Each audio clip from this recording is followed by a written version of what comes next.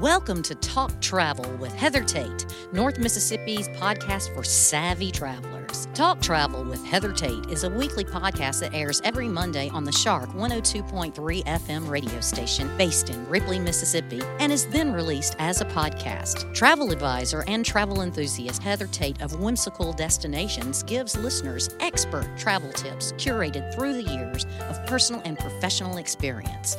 By clicking subscribe, you'll have a new travel tip to add to your collection delivered to your podcast library every Monday. Talk Travel with Heather Tate is brought to you by Sun Bear Studio. Sun Bear Studio is a boutique recording studio in the heart of Ripley, Mississippi. When you record with us at Sun Bear Studio, we can mix, master, register, and publish your music, your podcast, or your family story. Email us when you're ready at sunbear@jc.media.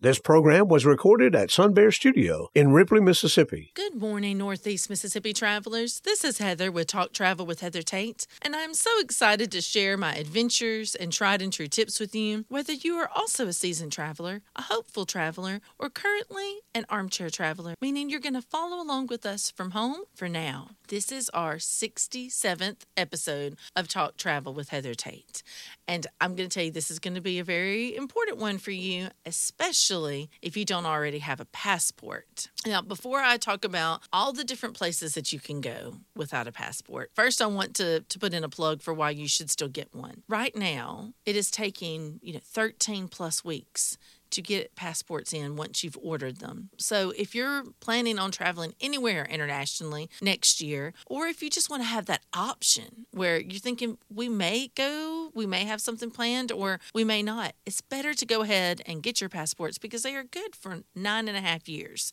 I don't say 10 because they need to be valid for 6 months after travel for most destinations. Now, a lot of people wait until closer to time to apply for their passport, thinking that it's going to be like before, where they can come in 2 weeks to 6 weeks or 8 weeks. Well, things are taking longer than ever. And so I recommend, even if you're not planning on traveling until summer or fall of next year, go ahead and get that passport ordered. I can't tell you the number of trips that I've had to delay or cancel for clients who thought their passports would come in time, but they did not. So does that mean if you don't have a passport that you're out of luck for the rest of the year? No, it doesn't. And that's why I wanted to have this episode, because I'm asked this question on a weekly basis. I have clients that come to me and say, maybe you can't get your passport. There's, different reasons why you can't get them in. Whether it's, you're going to have to find your birth certificate and then you don't have that, so you're going to have to order that, and you were born in another state, and so there's going to be complications there, and it's just going to take a while. So what can you do if you just can't get your passport in time? I want you to know some of your options. Some of these you're already going to know. You're like, well, that's obvious. Of course I can go there without a passport. But there's going to be some things that you might not have known about where you can and can't go without a passport. Or because I will tell you, there's some things that I learned while researching this. You want to know your limitations. Okay, number one, you can go on a cruise without a passport. Now, there's different types of cruises. There's open versus closed loop. And I'll tell you the difference. An open loop cruise is where it starts in one destination, say Seattle, and ends in another destination, say Vancouver. That is an open loop. It means it starts in one place and ends in another. Whereas a closed loop is going to start in one location, for example, New Orleans, and then it's going to return to that same point for its departure, New Orleans. That's a closed loop. A lot of cruises in the U.S. that are closed loop do allow you to travel without a passport. Now, you do need to have your birth certificate and a driver's license, and they need to be valid. Your driver's license needs to be valid. You can't have an expired one. So a lot of my cruisers, especially within the first few years when I was booking travel, a lot of my clients didn't have passports then. I still recommend having your passport even for a cruise, and here's why. Even with a closed loop that you can take without having a passport, you cannot fly home without having a passport. So say you're going on a 7-night cruise and you're in Jamaica. You have a family emergency. There's 3 days left of your cruise, but you need to be home now. You cannot fly home without a passport. Even though you were on that cruise and you were allowed to be on that cruise, you're only allowed to go there because you were arriving by sea and you met the certain stipulations of the cruise line. You would not be able to catch a flight back home that day. Or if there's a medical emergency and you need to get back to the States personally, you cannot fly without the passport. So I do recommend having them, even for a closed loop cruise. Now, with Alaska, you want to be careful because there are some cruises that will be closed loop. They leave from Seattle and they return to Seattle. I have had cruisers go to Alaska without having passports. But remember, some cruises are going to end in Vancouver, which is Canada, and you would not be able to fly home from Vancouver without a passport. So you want to know the rules of your specific cruise and the cruise line, because there are some cruise lines that could say no exceptions, we require a passport. I know Virgin Voyages, when they first started sailing out of Miami, they made that a hard and fast rule, no exceptions. Even if it were a closed loop, you did have to have a passport. So you want to check on that to make sure where you're going, if it's allowed, if it's not allowed, and the cruise line. Now, another option, U.S. territories. Before I started researching for this specific podcast, I would have said all U.S. territories, they're a U.S. territory. You do not have to have a passport. And I would have been wrong because I was thinking Puerto Rico and the U.S. Virgin Islands, which we'll talk about a little bit more in depth in a few moments. But what I didn't realize that the American Samoa, even though it's a U.S. territory, it does still require a passport. I know, it's confusing. So I say that for this reason. You cannot just assume things when it comes to travel. Because if I had just assumed that all U.S. territories wouldn't require a passport, then I would have been incorrect about American Samoa. Now, I don't have clients that are asking to go to American Samoa on a regular basis. I have not been. That's not somewhere that I'm booking or traveling to myself. But it is just important to note that even though it's a U.S. territory, you still need a passport. Now, let's talk about the U.S. territories that you do not need a passport for. Puerto Rico.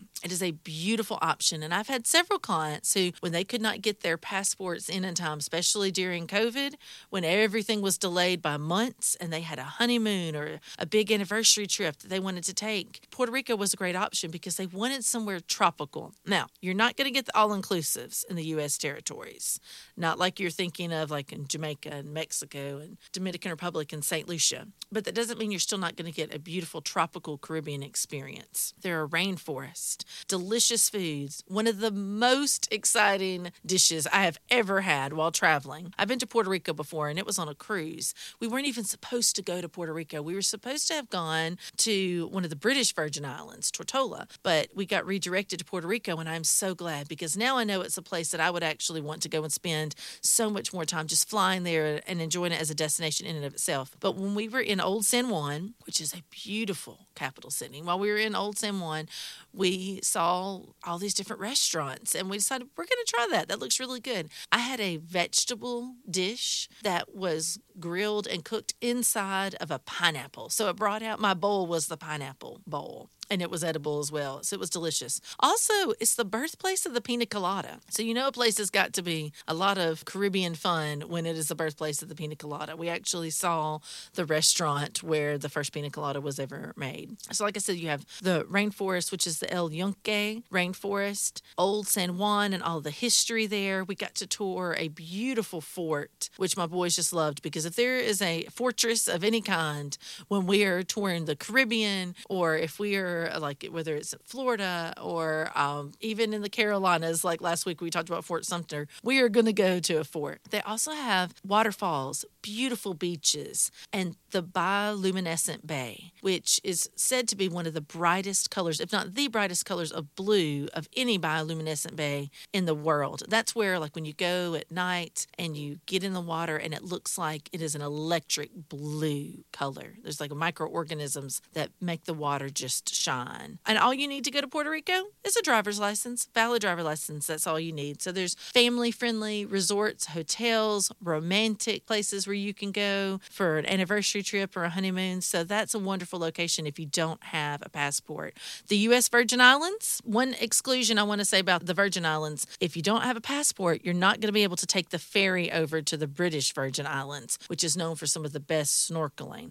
But you can go to the U.S. Virgin Islands without a passport you do need not only your driver's license, but also your birth certificate. And let's just face it, guys, if you've got that driver's license and birth certificate anyways, and you can't apply for your passport, go ahead and do that so then you can go to the British Virgin Islands as well. But there are 3 main islands that are the U.S. Virgin Islands: St. John, St. Croix, and St. Thomas. I have personally been to St. Thomas, and I loved it as well. It was beautiful. St. John is perfect for the nature lover. 2/3 of the island will be a national park. St. Croix is on my list to want to visit because they have a hotel called King Christian Hotel that is almost 300 years old. And my youngest son, whose name is Christian, I think he would really love staying there. The islands are beautiful. You're going to have like the Carnival, wonderful tropical Caribbean food and dance and culture, all being a U.S. territory. A few other places I'm going to mention, and we're almost out of time, but these cannot be on an episode about where you can travel without your passport without mentioning Key West, Hawaii, Alaska, and Niagara Falls. Now, of course, you're thinking, well, yes, those are all in the U.S. I know I can go there without a passport, but I want to mention those specifically because I feel like those give you some options where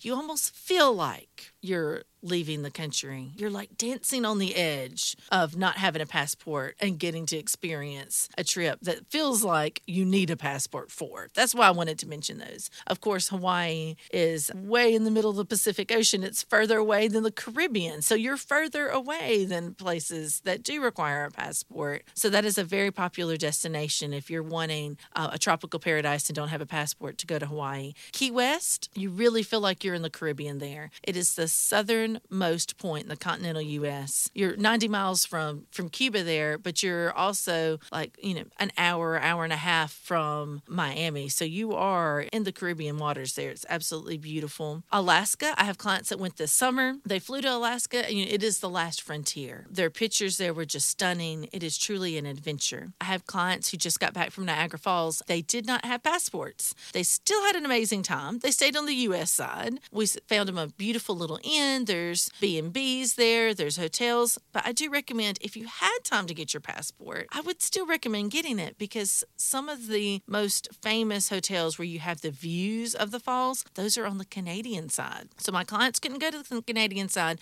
but they could still experience Niagara Falls, the Lady of the Mist tour, and a lot of things there even without their passports. So whether you have your passport, you're waiting for your passport, or you're ready to go ahead and order that, if you have any questions, feel free to reach out to me. My email is heather@whimsicaldestinations.com. I help give my clients information every day about where they can go to get their passports and to find the closest place near them to be able to order those. But while you're waiting in the meantime, just know that the adventures don't have to be delayed. You can explore so much without having a passport in hand right now. That's all the time we have for this week. Thank you for tuning in to Talk Travel with Heather Tate. Join us on our Facebook group, Heather Logan Tate, Whimsical Destinations. Wherever you do, I hope you have an amazing adventure this week. Remember, life is short. Take the trip. You won't regret it.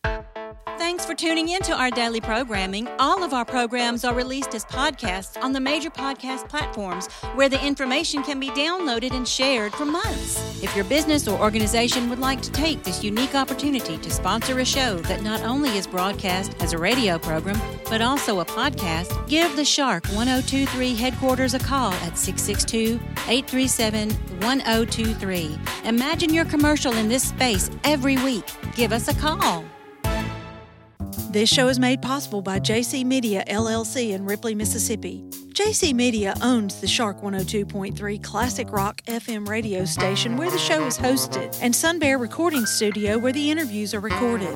We need your feedback and support. If you listen to the podcast on a player like iTunes, Google Podcasts, or Amazon Music, please subscribe to the show and leave us a review. We also have an email in which you can share your feedback. That email is theshark1023@gmail.com.